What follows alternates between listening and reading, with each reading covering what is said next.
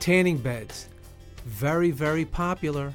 A lot of your patients may be going to one and enjoying themselves. What do you tell your patients? Well, we're going to talk about that today. You're listening to ReachMD, and this is Clinicians Roundtable.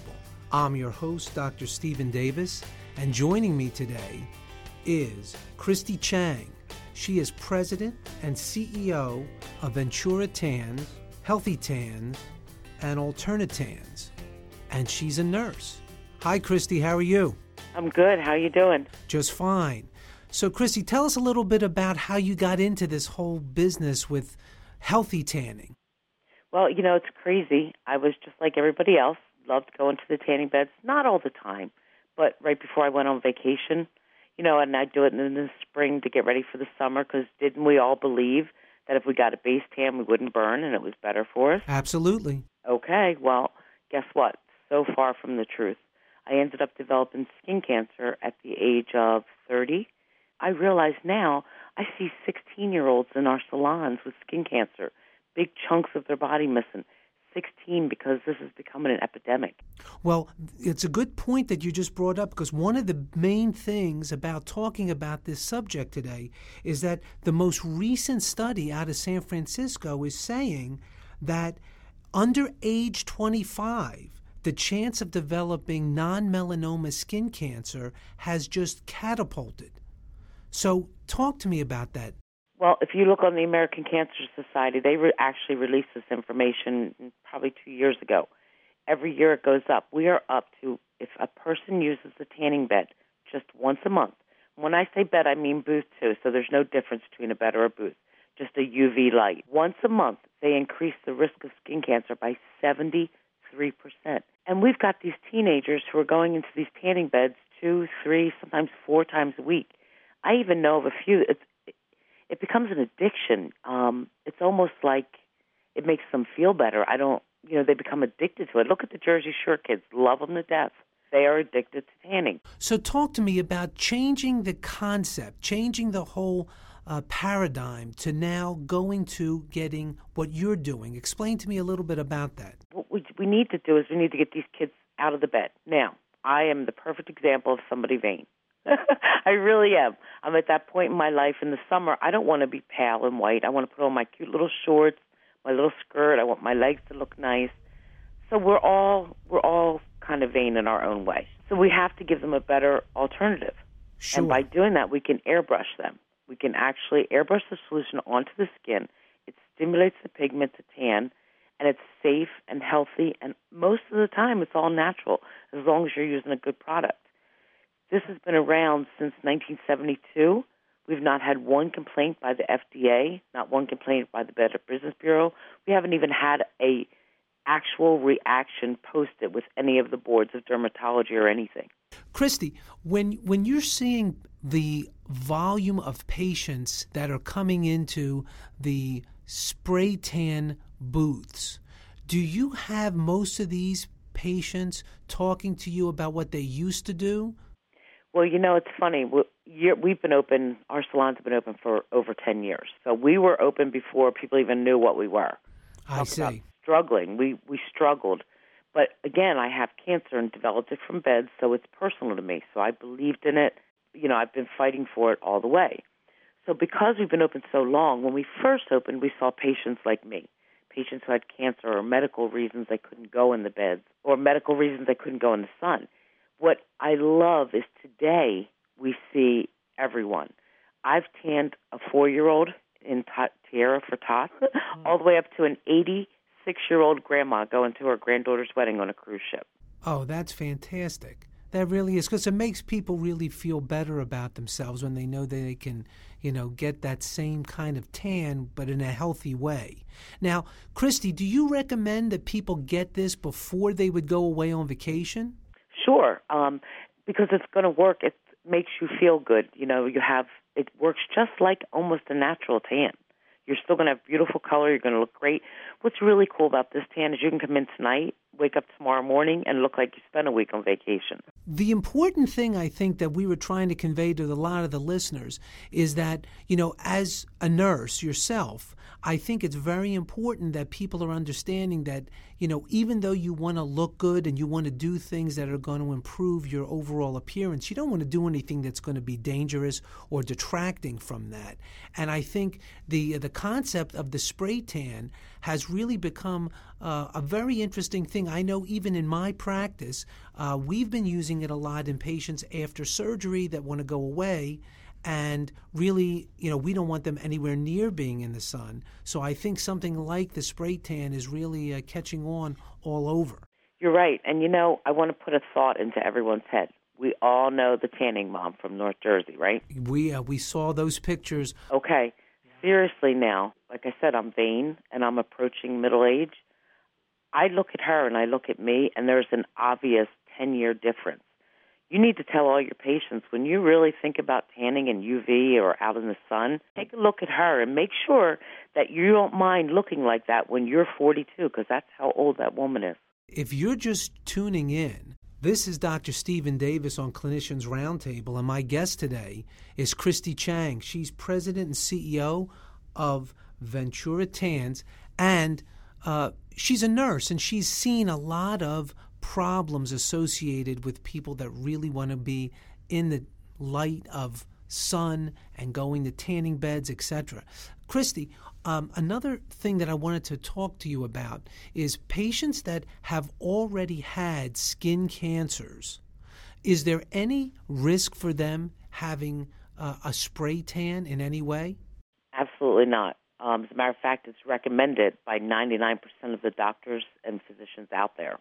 Can you talk to me a little bit about the melanocytes and what the actual spray is doing to intensify the melanocytes in the person's system? Well, what it does, basically, it's airbrushed onto the skin. I'd rather use, if you don't mind, put it in layman's terms. Sure. I want people to understand. It's airbrushed onto the skin. It's an all-natural solution. It's made of plants. So if you trace it back to its natural origin, it comes from the rainforest. Right. It's an actual plant that's liquefied and then crystallized. By crystallized, they take the water out. It's shipped here and then re-liquefied and made into a solution. That solution, when airbrushed onto the skin, is absorbed into the pore and stimulates the pigment to tan. That's easy enough for everybody to understand. Right. It only penetrates 2 layers of the epidermis, so it's not an internal product, which is a lot of the reasons why children and even some pregnant women can use the product, because it never penetrates the actual dermis. Well, one of the things that we've been talking about in terms of patient care is that the indoor tanning industry has seen a 67% rise in squamous cell cancers and 29% higher incidence of basal cell cancers. Now, even though we know that that's something that can happen hereditarily, we're starting to see this in people way under the ages that you would normally see, let's say, a squamous cell cancer or a basal cell cancer on the skin. So, Christy, from the standpoint of someone who's really seeing a lot of these patients and people almost on, a daily and a weekly process, do you think that when TV shows and other things are talking about the tanning beds, how do we get it out into the media that the spray tan is a wonderful, safe way of going about doing this? I'm so glad you asked me that. I work with a lot of celebrities. And back when we first started working with them, it was a big secret because, they just didn't share it. Right. And I'm finding that today, a lot of the girls I work with and a lot of the celebrities are saying out loud, you know what, we don't sit in the sun. You're not going to see us on the beach outside sitting in the sun. Our face is our asset. We have to protect it. Our body's our asset. So now they're starting to say, you know what, I get airbrush tan. Remember when J.Lo won the Most Beautiful Woman? Yes. In People magazine? Right in the magazine, she said, I get airbrush tanned. I do not go in the sun. Oh, that's wonderful. Right. That's really and some great. of the other celebrities that I work with are now starting to say, look, this is what we do. Get out of the sun. On top of that, I applaud the 27 states who have now imposed tanning laws for minors under 16. Yeah, that's a really, really big deal. There was so much in the media about that. Applaud to them, because if you don't, it's just like cigarettes. We have to kind of control them. They're not old enough to make a good decision until they're at least 16. I really think we should bump it up to 18 personally, but they're saying it's 16, so I can live with that. We're at least on the right direction. Another thing I wanted to ask you about is you've specially designed certain booths so that the spray itself goes in a certain direction and doesn't really cause any problems with an inhalation type of an agent. Can you explain that a little bit for me? Sure. Well, because of my medical background and having the salon, I've been in the industry for 12 years.